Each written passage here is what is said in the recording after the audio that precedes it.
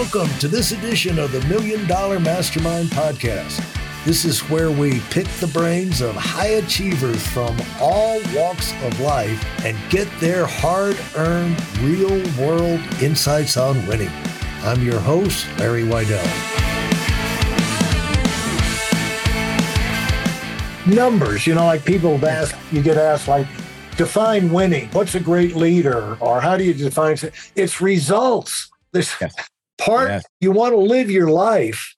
That's the thing about learning about winning and what we talk about here, and what hopefully we're helping some information shake out to be useful to some other people. That the information we want to shake out is information, ideas, concepts, phrases, ideas, that principles that will allow you to get the results you want in your life. And it could be humanitarian. You want to take the idea of getting internet in not one school in Kenya, but every school in Kenya, and get a program. You can't do that yourself, but maybe you could get a foundation, a charity, enlist some other thing. Somehow, whatever it is for yourself, that people get intrigued about and motivated to do.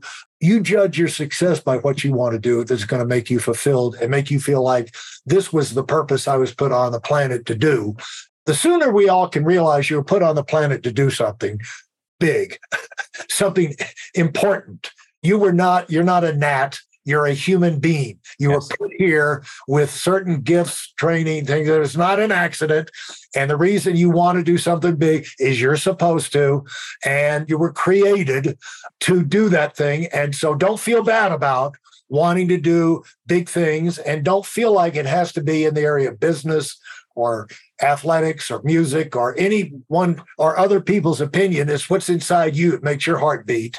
But at some point, you want to make that happen, and you got to steer your own car. You got to be your own best self-coach. And so in terms of using the 24 hours in a day, one thing that, if anything pisses me off, Keith, it's that stupid Jeff Bezos has 24 hours in the day, just like me. And he started. Yep. When that idiot started, he was down on the floor boxing up stuff and taking it to UPS. He and they did it in his garage, and he tells the story. And he's not a genius. He's done some genius things, but here's the guy. He said, in his own words, he said, one day I came in with this incredible idea because I had two other guys with me, and he said, knee pads. He said, why don't we get some knee pads? And then when we're on the concrete floor wrapping up the packages, we won't kill our knees. Yeah. And the other guy said, I got a better idea. How about tables? And he said, I'm an idiot. Yeah. That's how he started. He got 24 hours in the day. And so the thing is, I usually talk to our guys about, like, figure crap out. Figure stuff out. But it's easier not to make a decision, Larry. It's easier not to, though, right? For most people, it's easier not to, right? So why would you, frankly? Yeah, it is. But the thing that'll cause you to do that thing and take that step is when you're on a path that you're excited about. Absolutely agree. You're going someplace you want to go. It doesn't matter about everybody else. And that's why you use this information, so you can fulfill your own destiny, whatever it is. And other people don't define that. You define that. And that's the great thing about learning what works and what doesn't work. So when we all come to forks in the road, it's like, I heard this, it was described to me like, in every situation in life, everything that happens to us, immediately when you have to respond, an array of options come into your mind. But there's always one best option. And you're never guaranteed success, but there's always one option that's going to give you the best chance of having odds of success. And so when you learn how to win, like as you've gone through life, you've been through these forks in the road, and you've learned these lessons, and you've learned what options are the best ones. And the great thing about that's experience. A lot of times you'll learn that from failure.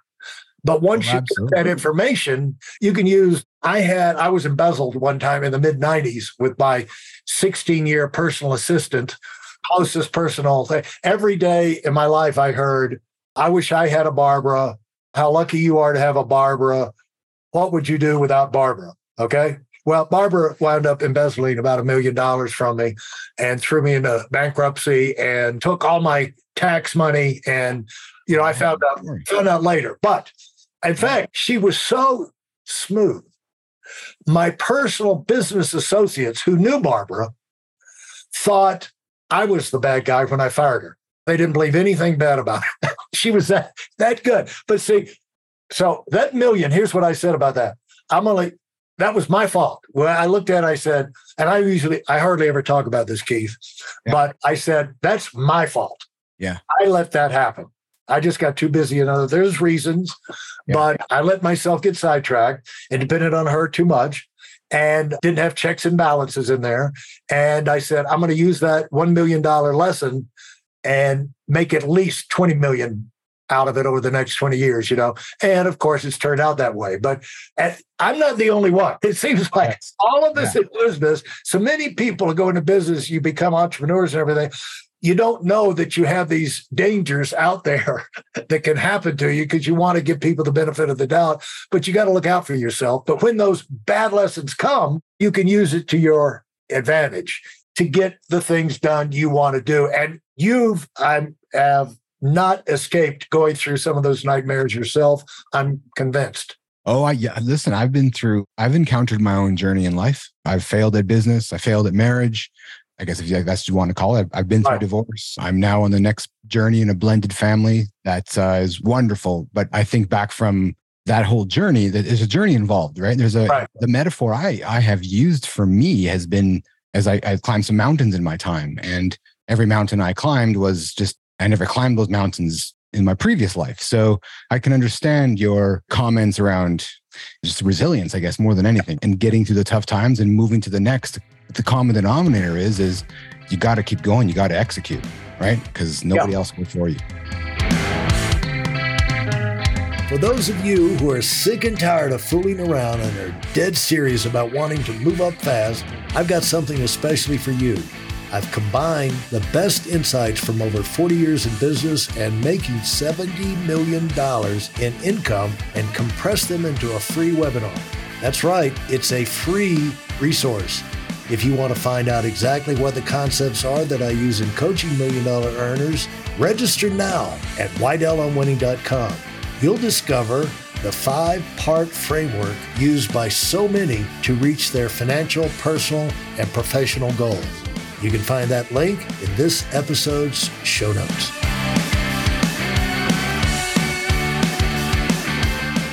If things happen to you, you got to take responsibility. You can 100%. always explain it away. It's always not your fault, but at the end of the day, it's your fault. You somehow let yourself get in a position where that could happen to you. And the great thing about accepting that is that you take the position that I can position myself where that won't ever happen to me again. Right. And you learn. You need to learn, right? You need to learn from life, frankly. It's so cliche as that is, but that's really what it kind of comes down to, is it not? When you came up and you started, when did you go into business for yourself? What caused you? Because I'm sure you were successful in sales. What caused you to launch your own business? Because that can be a scary thing. Yeah, it was this ambition to start my own business and do my own thing and be my own boss and chase that journey. Did it bother you working for someone else and not being your own boss?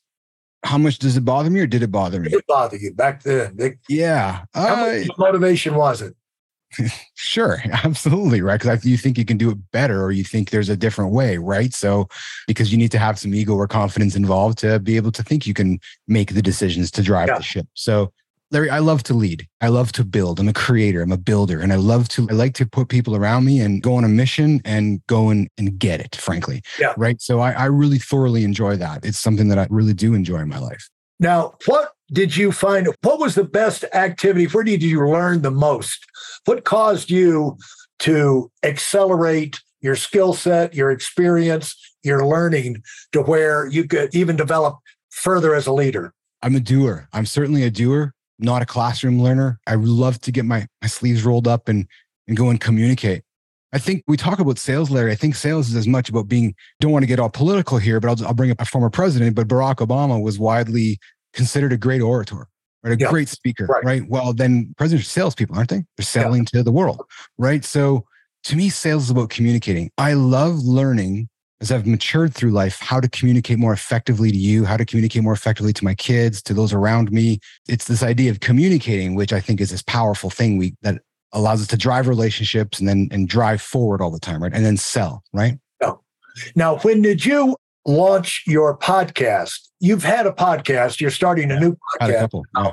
What experience did you get from doing a podcast? A lot of people think about, I should do a podcast, be fun, but how do I get started and all of that? What's your takeaway? What can you tell people about podcasts and what you got out of it so far? Thoroughly enjoyed it. It's a lot of work. It's more work than I think many people realize, right? Yeah. Especially to do it properly. So I like to do things properly, right? Or else, as my dad said, if you're going to cut the grass, you're going to spend 3 hours cutting the grass. You might as well do it properly, right? Instead of half-assed or leave the edges undone, like go do it right, right? So I feel like the same way with doing a podcast or doing anything, frankly.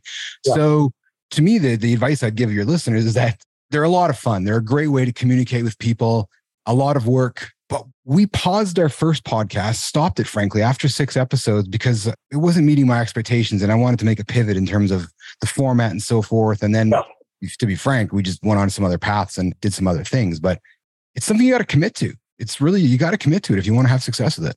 Yeah. And in your communications, when you ran your company, how involved were you with your team? And was it a all hands on deck, 24/7 type thing involvement? Or was it you run it on remote control and have the systems out there and delegate it? How did you run your business? Yes. In the early days, I was very hands-on. I was very much in the weeds, in the business all the time, but then learned that I had to get out from being in the business and running the business to run the business. Right. So I had to learn that. I had to learn through. Talk about that. That's two different things. Yeah. And a guy wrote a book about that, the E-Myth.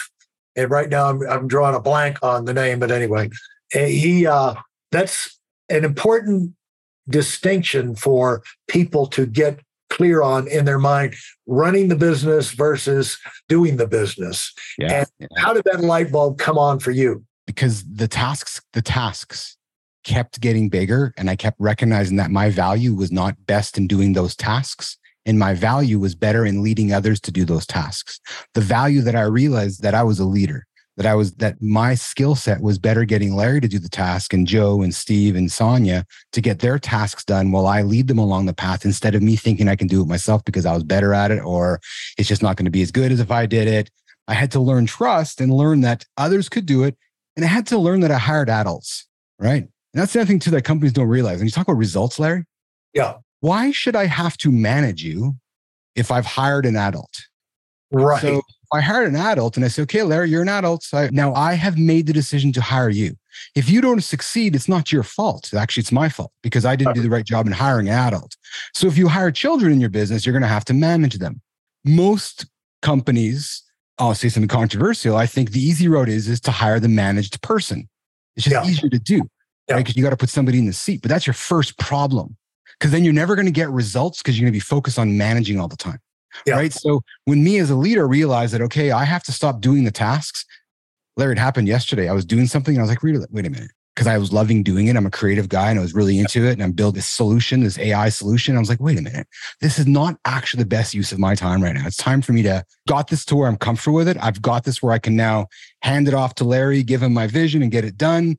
So yesterday was a great example. I just said, I had to catch myself, say, stop, draft up what I want to ask Larry to do, and then give it to Larry to do and lead Larry and go to the next thing. Yeah. Now, the thing about that is that what always made sense to me, Keith, was I know that you get great at something by doing it a lot of. You can't escape the repetitions. Yes. And the person that is doing the job over and over and over again is going to get really good at it. And if every time I got in a situation where I was doing something, I thought, I've got to do it. Nobody else can do what I'm doing. And then it dawned on me, the only reason you're so good at it is you've done it 1,000 times more than anybody else. Get somebody else in here, let them make some mistakes. Yes. But once they get into doing it hundreds of times or something, they're going to get to where they're pretty close It's going to be hard to distinguish them doing it than you doing it. And most jobs don't have to be done perfectly anyway. They don't have to be done at a 10 out of 10 level. If they've done it 6 out of 10, that's good enough to get that job done.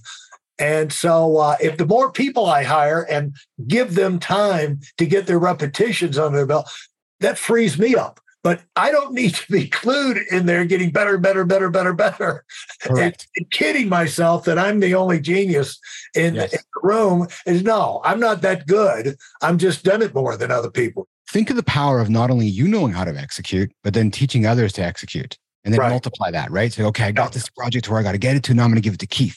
And then I'm going to teach him to get it. I'm going to hold him and I'm going to coach him and hold him accountable to it, right? Now you're starting to see results, right? Now you're starting to magnify your business.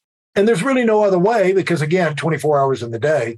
And a perfect example of that, Keith, was I do a business call every Monday morning, 9 a.m. Eastern. And I've done it for pretty much all my career, but really focused for the last, since 2010.